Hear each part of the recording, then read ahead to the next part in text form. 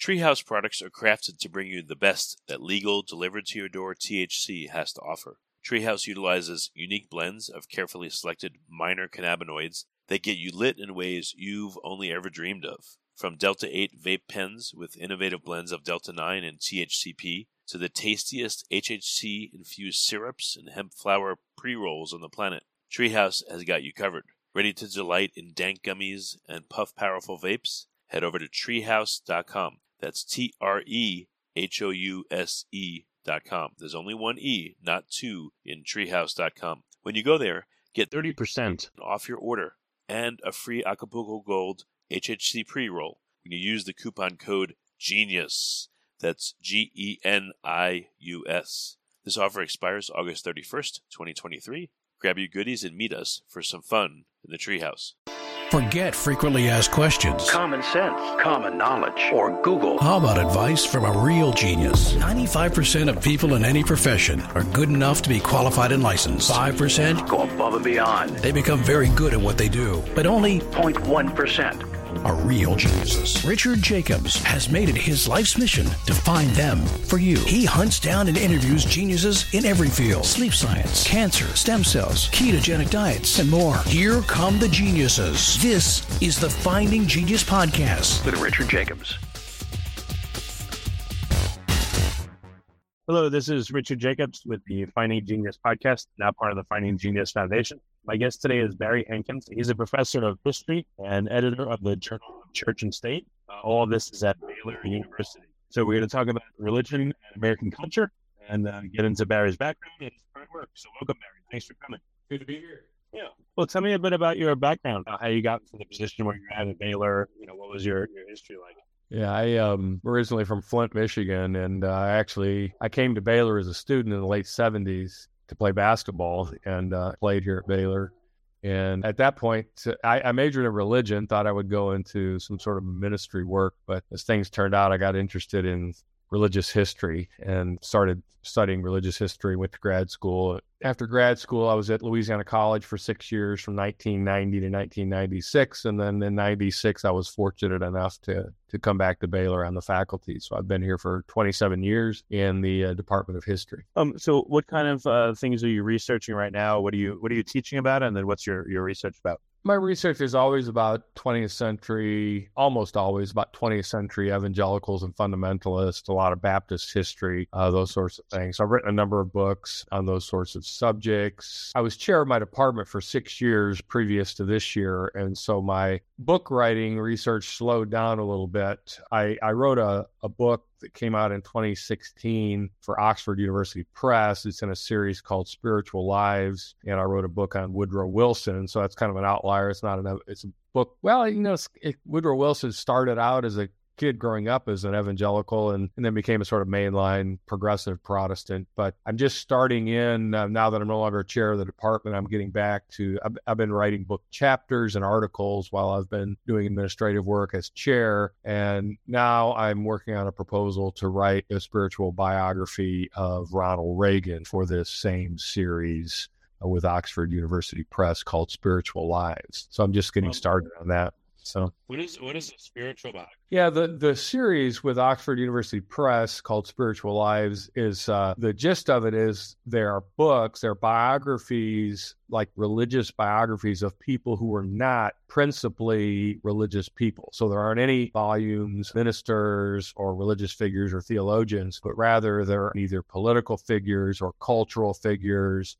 My colleague, Alicia Kaufman, for example, she wrote a Spiritual Lives biography in the series on Margaret Mead. The editor of the series, Tim Larson at Wheaton College, he's written one. The philosopher John Stuart Mill. I think there's going to be one, if it hasn't already been done, there's going to be one on John Lennon. They could even be biographies of people who were, in their careers, became sort of secularized and non-religious, but the idea is that sort of these figures still had sort of religious identities in one way, shape, or form. So basically, they're religious biographies of people who are not principally known as religious figures. So, but going in that they did have a spiritual life. Like, was there comments they made or friends and associates that said, let's say they were an active churchgoer? Well, from my perspective, Woodrow Wilson has always been known as a highly religious president. In fact, some used to say that prior to Jimmy Carter, Woodrow Wilson was arguably the most Christian president that we've ever had. One of his biographies, of course, there have been many biographies of Woodrow Wilson. One of his biographers said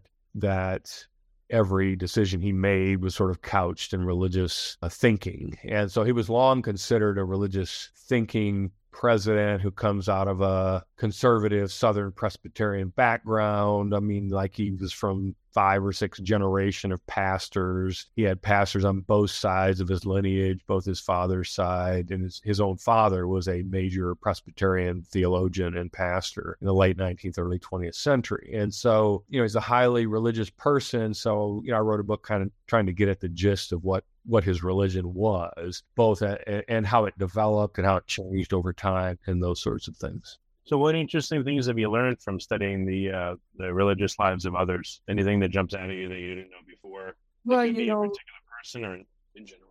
Yeah, right now, the whole issue in American religion and politics having to do with evangelicals is, wrapped up in sort of evangelical right-wing politics and evangelical support for Trump and what it even means to call someone an evangelical these days. I've written some recent sort of shorter pieces on those issues. I work on Southern Baptists quite a bit. And so the whole issue of how Southern Baptists identify as evangelicals, and right now the tension in the Southern Baptist Convention between sort of the evangelical culture warriors in the Southern Baptist Convention and those who want to get the denomination to move a little bit away from politics and get back to sort of evangelism and missions. So I get a lot of calls, from reporters, wanting to talk about that issue. And right now, those of us who study 20th century American evangelical history, we sort of have this scholarly debate going on as to how you even define an evangelical in America these days. And so that's the sort of thing that seems to be the hottest topic. And that's what sort of drew me to Ronald Reagan, because Reagan is the political figure, the president that sort of drew evangelicals more into politics than they had been previous to 1980 when Reagan ran successfully for president the first time. And the whole development of the Christian right, the religious right. And then if you track that history from Reagan's election in 1980 through, Trump's election in 2016, and then his loss in 2020, and the solid evangelical support for Republican presidential candidates since that time, sort of leads us to the historical question of, what exactly does it even mean to be an evangelical anymore? And so that's sort of the hot topic right now in my area of study. Well, traditionally, what does it mean to be an evangelical? Well, for about 20, 30 years, there was a fairly strong consensus that was defined. It wasn't created, but it was defined by the British historian David Bebbington. And the definition that kind of the working definition that historians were using until recently was that evangelicals were these conservative Protestant Christians across a bunch of denominations who were held together by a sort of loose belief system that Bebbington named, and so it became known as the Bebbington Quadrilateral. And the idea is that historically, over time, say from the 18th century, the 1700s to the present, evangelicals were people who believed in these 4 things: biblicism, which is a belief in the authority of the Bible; conversionism, the belief that everyone must be converted through an experience with Jesus Christ; what Bebbington dubbed as crucicentrism, which is the centrality of the crucifixion of Christ for the forgiveness of sins; and then the 4th point was activism, and that is evangelicals were active religious believers, sometimes in politics, almost always in evangelism and missions, and so forth. So the Bebbington Quadrilateral, again, was biblicism, conversionism, crucicentrism, and activism. But now, recently, a few years ago, historian Kristen Dumais, who you may have on this program sometime, or you should have at some time, Kristen Dumais at Calvin University has written a book called Jesus and John Wayne. And it's the best sort of lengthy inquiry into how evangelicals have been shaped in the last 30 years by not those things of the Bebington Quadrilateral, but more so by things like patriarchy, militarism, American nationalism, these sorts of things. So what I see right now that I think is interesting, and I've written this in a chapter in a book I think it was just released this week, or maybe it's going to be released in the next few weeks. It's a book on Baptists and political theology. And the chapter I wrote, basically, I say, okay, we have a spectrum here of what it means to be evangelical and how historians look at evangelicals. And the spectrum ranges from the Bebington Quadrilateral, which is religious beliefs hold evangelicals together, to what I call the Christian Dumais, the Dumais Patrilateral, which are these more political, cultural sorts of things.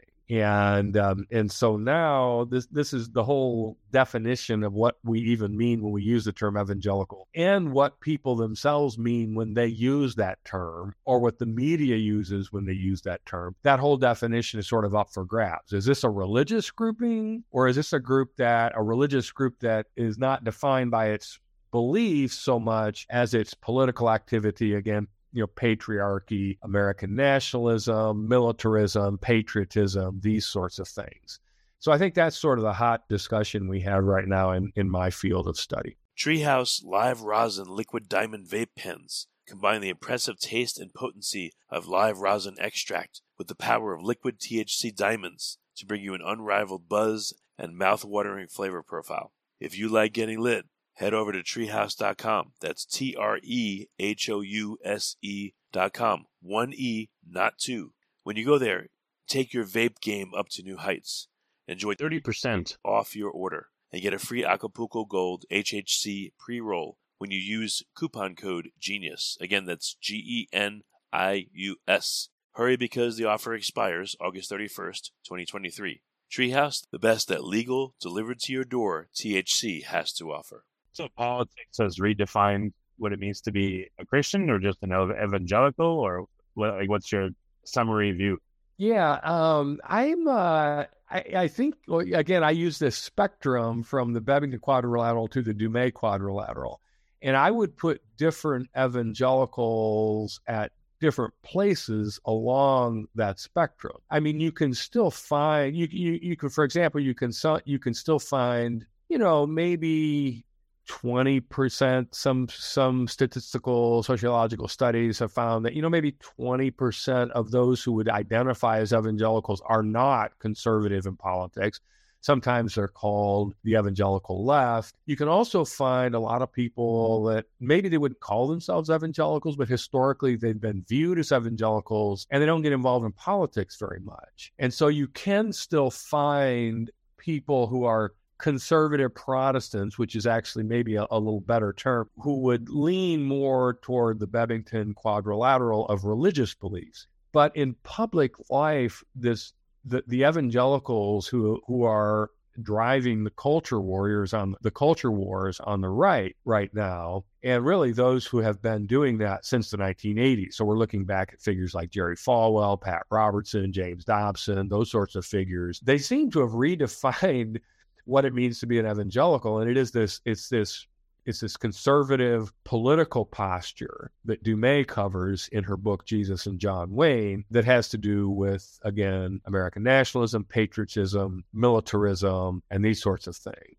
And so I still think you have a variety, but right now in public life, the Dumais sort of patrilateral evangelicals clearly dominate the situation so much that, when those of us who are historians, or if we're going to write about it, we have to be pretty precise about what we're talking about. Because if you just say evangelical, you're immediately conjuring up the most obvious group now, which is the culture warrior sort of evangelicals that are out there supporting Trump. So, that's the way I look at it. It's a complex sort of situation, but I think that the weight of the definition leans toward the Dumais patrilateral end of the spectrum for me. So who has defined this? Have Christians define this for themselves, or for as the opposing groups define them for them? I Where do you see think this definition? I think you have about two or three things. You have both of those things going on. In some ways, Christians have defined this for themselves. And by that, I mean, when you have a figure, and one of the most visible figures in the Trump era has been Robert Jeffress, who's the pastor of First Baptist Church in Dallas. And he's on Fox News all the time. But again, this all started back in the 80s with Jerry Falwell, Pat Robertson, James Dobson, these sorts of figures.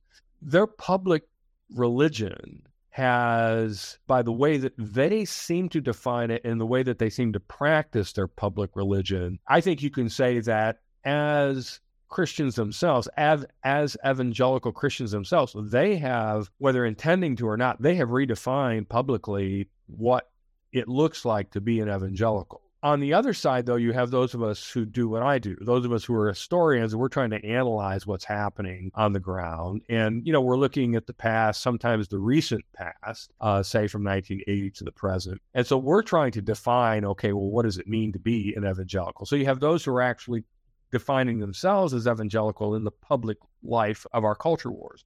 And then you have people like me who are trying to explain this. And so we are using the term evangelical, and we have to say, okay, when we use the term evangelical, who are we talking about?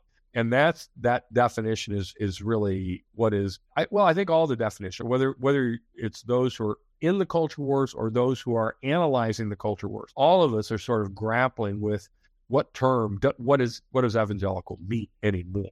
And so it's all of those it's both of those that you mentioned. So what denominations or segments of Christianity are tied to evangelism versus not? Are Baptists tied to it more, or Baptists are by far the largest group of evangelicals are Baptists. The largest group of Baptists are the Southern Baptists. But there are Southern Baptists, and then there are a variety of other denominations, all of which are significant in size, but they're dwarfed by Southern Baptists. In fact, all evangelical denominations are dwarfed by the Southern Baptists. The Southern Baptists are the largest Protestant denomination in America, and they have been since about the mid-'60s or so. And what's interesting is the Southern Baptist Convention, up until the 1980s, it was interesting because historians largely would have said, yeah, in their beliefs, Southern Baptists are evangelical. And by beliefs, I mean the Bebington Quadrilateral. The Bible is the most important authority. The authority for religion, conversion is absolutely essential. The death and resurrection of Christ is the central part of conversion, and activism is part of being a Christian and so forth. But in the 1980s and 1990s, the conservative faction in the Southern Baptist Convention took control of the denomination. And they very overtly identified themselves as conservative evangelicals. Some would call them fundamentalists. They don't like to be called that themselves for a variety of reasons.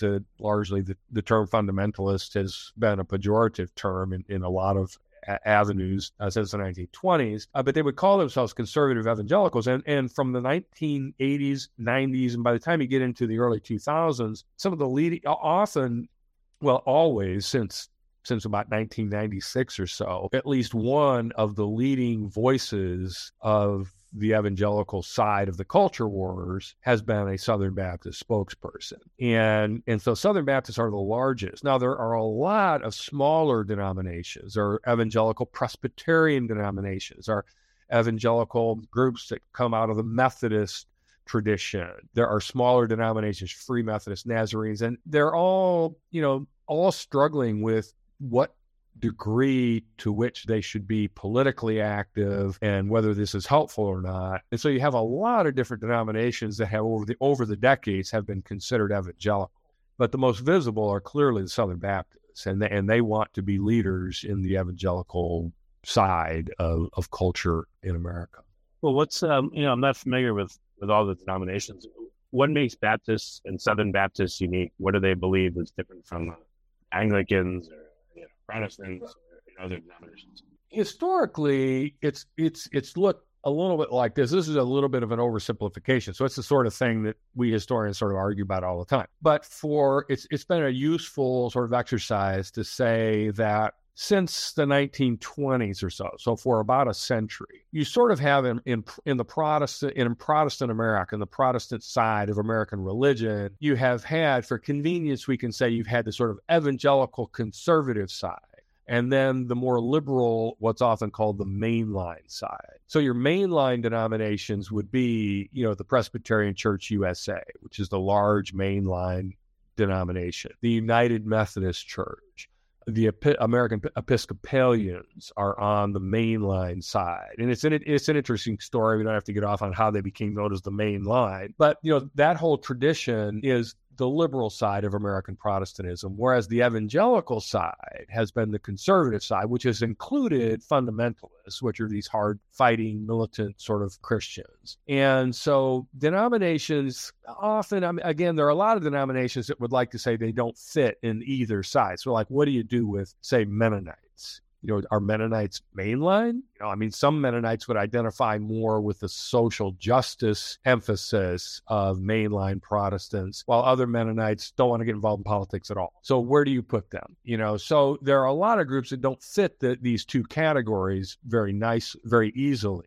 But for convenience sake, we often have said that American Protestantism has been sort of divided into these two parties, the evangelical party and the mainline liberal party. So forth. So again, the conservatives, the evangelical conservative side have been defined by this Bebington quadrilateral, but now there's this question of whether that's the best way to define evangelicals, or whether evangelicals are actually a political expression of religion and not a sort of belief theological expression of religion. And again, on the evangelical side, the largest group by far, dwarfing all the others, is the Southern Baptist Convention and the people and the activists that they have in that denomination.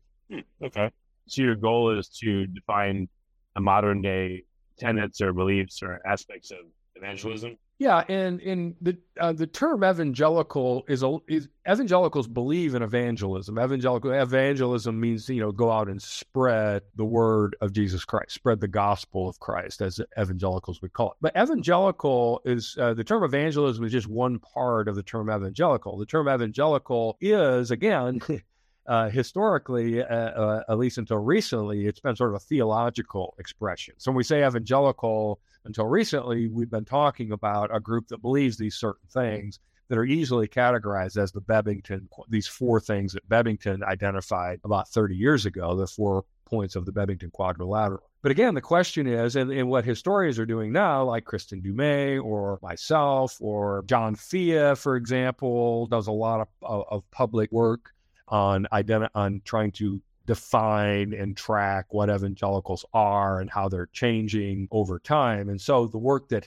historians like me do is looking at this group and saying, who are they, what they're doing, what does their public work mean in religious terms and cultural terms and political terms and so forth. So if you're able to define this, then what? What do you do with the definition that's out there if it comports well with what's actually happening? Do you try to predict then what's next, or what's the use of figuring this out? Well, historians are always asked to predict what's going to happen.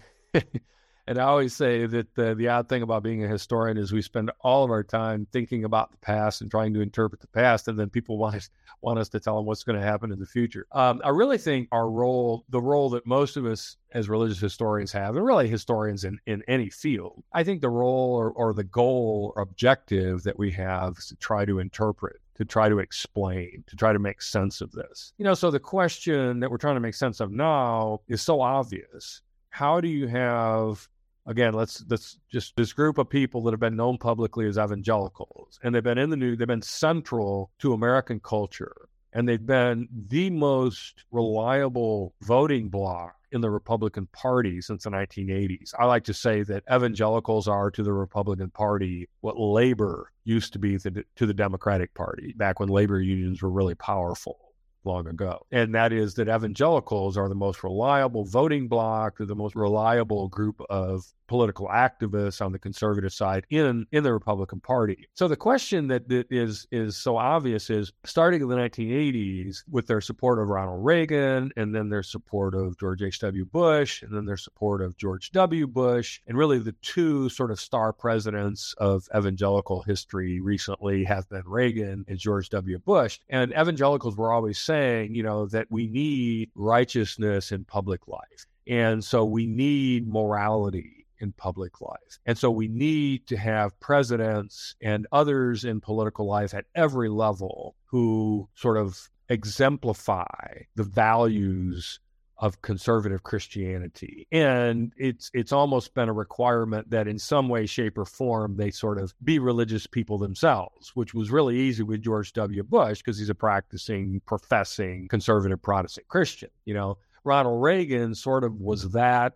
That's one of the things I'm going to try and figure out in my book, because he wasn't that all of his career, but evangelicals sort of adopted that, and he embraced evangelicals and so forth. So now the question is, how in the world, after over 35 years, you have evangelicals saying we have to have a Christian president, we have to have a moral president, we have to have somebody who has a strong, grasp of traditional values. And then in 2016, evangelicals come to support Donald Trump. See, that's the irony here. And so that's what brings up the question, are evangelicals really about Christian values? Are they really about morality, or are they about right-wing politics? And they would say, the answer that evangelical figures would give is that Donald Trump has his moral failings, to be sure, but at the same time, he is protecting evangelicals, and that's a big part of it that we can talk about, what's going on here. But he also stands up to the left. And so he's a useful sort of leader, and he should be supported in the same way that there were pagan monarchs in the Old Testament who occasionally protected the chosen people of Israel. They weren't part of the chosen people of Israel, but they protected them against their enemies. And so you have these evangelical figures who see Donald Trump as the great protector, even though he himself has all his personal moral failings throughout his life. He's the only game in town for protecting and trying to further things like the pro-life cause in abortion, things like the anti-gay rights sort of stance, traditional. Even though Trump's not an exemplar of traditional marriage by any means, at least he stands against gay marriage, and he stands against a variety of other things that evangelicals are against. And so, but this question of how did evangelicals get to support Trump when they had been saying that every candidate they supported for 35 years had to himself or herself be an exemplar of traditional values, because they were the values voice in the Republican Party. Well, do all evangelicals support Trump, or it sounds like something the media has come up with? Well, it actually that they all do. Yeah, well, actually, evangelical support for Trump is about the same. It's very similar to the level of, from George W. Bush forward. By the time George W. Bush ran for president in 2000, he got 68 to 70% of the evangelical vote his first time, and about 72%. We think in the election of 2004, and that's about the same percentage that of evangelical voters that cast their vote for Trump. And the truth is that what it comes down to for me is that evangelicals, however you define them, evangelicals have become such a central part of the Republican Party that it is unconscionable for most evangelicals to vote for anyone who's not a Republican. They see the Democratic Party, they see the whole liberal side of American politics as being secular, and even worse than that, as being hostile to traditional positions and hostile to traditional Christianity. And so, it's now to the point where it's pretty clear evangelicals will vote for whoever is the Republican candidate for president, and it happened to be Trump. But it goes a little further than that, because it's not just that evangelicals have said, we've got to vote for Trump because he's a Republican. There's a whole wing of evangelical activists who don't just sort of hold their nose and vote for Trump. They are actually very pro-Trump. And they see him, again, as the protector of Christianity, of sort of a Christian America. And however ironic that might seem to call Trump the protector of anything Christian, because he himself, is essentially, in his entire life, he's not been by any means a practicing Christian, doesn't even seem to understand what that means. But many evangelicals are enthusiastic supporters of Trump, not just we have to support him because the alternative is so bad. But again, in terms of voting, it doesn't really matter who the Republican candidate is in 2024. Again, this is a historian predicting things, but it's a pretty easy prediction. It doesn't matter who the Republican candidate is in 2024. He or she, and it's looking like it's going to, well, it could be Nikki Haley, I guess. He or she is going to get, upwards of 70% of the evangelical vote, however one defines the evangelical vote, including if you take those who self-identify as evangelical, 70 to 75% of them are going to vote Republican in 2024. And here's another ironic thing that's happened, and this is really interesting. You're starting to see, and there's been some sociological study of this. I mean, literally, it's just some of these studies have just come out in the past month. You have a group of people now who didn't used to identify themselves as evangelical and don't even go to church regularly. But now when they're polled, they're identifying themselves as evangelicals, which seems to indicate that in a lot of quarters in American culture, the term evangelicals become a political term. So you pollsters go out and talk to these people who haven't gone to church, have not historically thought of themselves as even Christian. They're now saying, if they're asked and they're given a choice and they're given a list of terms, they're picking evangelical. And apparently it seems like that is because, again, it's a little too early to say, but it seems like that's because this term now fits them politically. Whereas it used to be evangelicals were regular churchgoers. That was a big part of what it meant to be an evangelical. So that's another indicator that the whole term is being redefined in public life. That's really strange. Have you seen this with other religions or other denominations of Christianity? Well, historically, say for the past century or a little more, on the liberal side of American Protestantism, the mainline Protestant side, you've seen the phenomenon where many mainline Protestant Christians seem to be identified or seem themselves to identify more with what they do in politics and what they do in social justice areas, rather than sort of a personal piety. Now, there's both. I mean, most mainline Protestants, or many mainline Protestants who are very active in their faith, they have both a sort of personal piety, which is wrapped up in trying to do the good things that are outlined in the Bible. When it comes to conversion, liberal Protestants have that's been downplayed over the last century, sort of the personal conversion experience with Jesus Christ. Rather, liberal Protestants have been defined by sort of being socialized into a religious culture where you're defined by trying to do the good things that are outlined in the Bible, and you come to be defined by certain social justice issues. Poverty, working with those who are less advantaged in society, working for social justice, working for equality for women in all areas of life, equality for all people of color in all areas of life.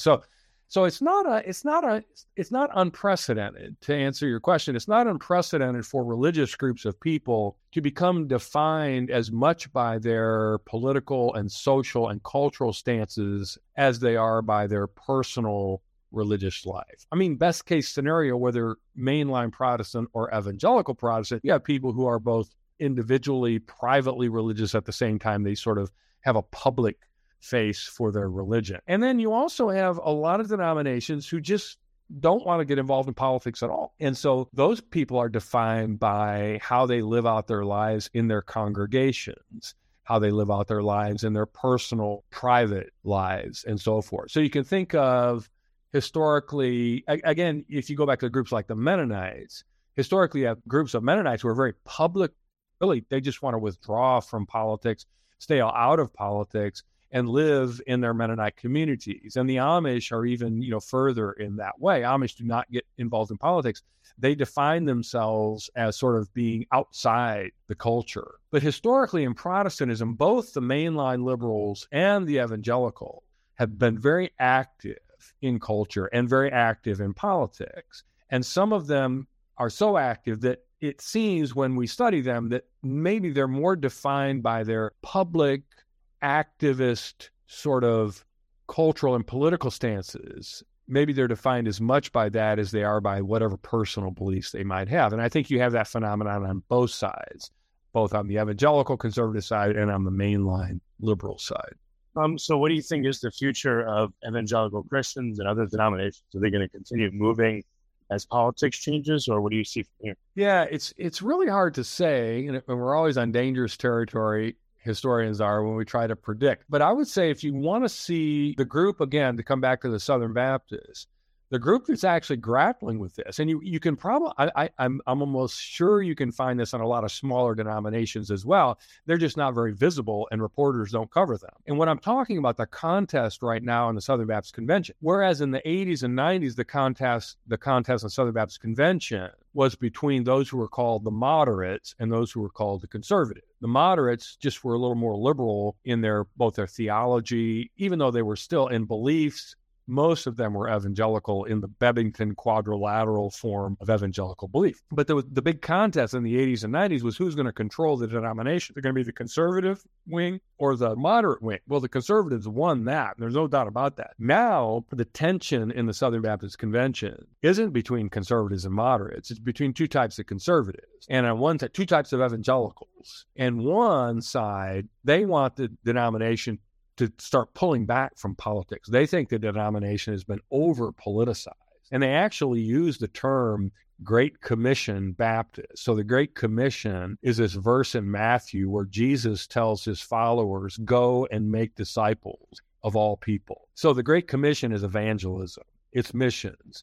So that side of the Southern Baptist Convention, and Rick Warren has been speaking out on this publicly in a very strong way for a long time, but just in the past month, he's been making YouTube broadcasts about this, and he's saying that the Southern Baptists need to get back to evangelism and get out of the culture wars. On the other side, you have a whole group. In fact, they have created a network in the Southern Baptist Convention called the Conservative Baptist Network. It's almost like a mini denomination within the denomination. And they're saying, we have to fight these battles against critical race theory, against feminism, against gay rights, gay marriage. These are the sorts of things that are at issue, and we need to be at the forefront of fighting these battles. So within the Southern Baptist Convention, the largest evangelical denomination in America by far, you have clearly these two factions. And the question, is, which faction is going to win the day? It's hard to say. They might have to just live with the tension. They don't have enough power to throw each other out. Although Rick Warren's church was actually just disfellowshipped from the Southern Baptist Convention because his church ordains women pastors. And so you have this infighting going on. And again, the Southern Baptist Convention is just the largest and most visible example of that. But it's almost certain that other denominations that would call themselves, would identify themselves as evangelical, they're having the same tension. Are we going to be political? Are we going to talk about politics in our churches? Are we going to march in the streets? Are we going to campaign for Donald Trump and others like Trump? Or are we going to stay out of politics and try and focus on studying the Bible, raising our families, evangelizing our neighbors, these sorts of things? So my prediction is the future of evangelicalism is an ongoing tension between the culture warriors and those who want to draw back from the political culture wars and get back to studying scripture, evangelizing their neighbors, raising their families, and focusing on their own congregations. That's where I think the tension is. That's where I think it's going to remain for the foreseeable future. Okay, well, very good, Barry. What's the best place for people to find out more about your work? Where can they go? I'm old enough that probably Amazon. I'm old enough that I don't I can access Twitter, but I don't put things on Twitter. And on Facebook, I'm more about, my grandkids and stuff like that. So actually, to find my work, to go on it, just put my name into Amazon and you can see the books I've written. And then you can go to my own, you just go to the Baylor website, go to the Department of History at Baylor, and you can check most recent stuff I've had that's come out. Okay. Well, very good. Well, Barry, thank you so much for coming on the podcast. I appreciate it. All right. It's good to be here. Thanks for having me. Remember, before you go, you've got to check out treehouse.com. That's TRE, only one E, TREHOUSE.com. They offer an array of premium legal THC products, including gummies, vapes, pre-rolls, and more. And they're all delivered right to your doorstep. With unique blends of carefully selected cannabinoids, all rigorously lab tested to ensure quality and consistency, Treehouse products give you the buzz you simply can't get anywhere else. Head over to treehouse.com, that's TREHOUSE.com.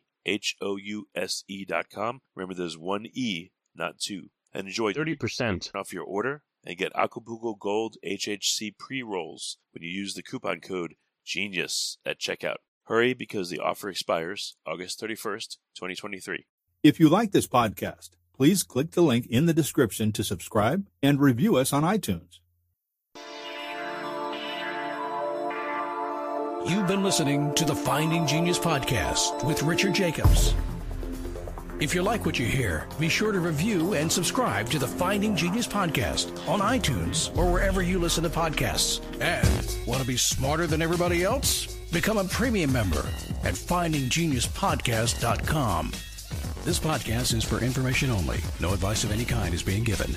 Any action you take or don't take as a result of listening is your sole responsibility. Consult professionals when advice is needed.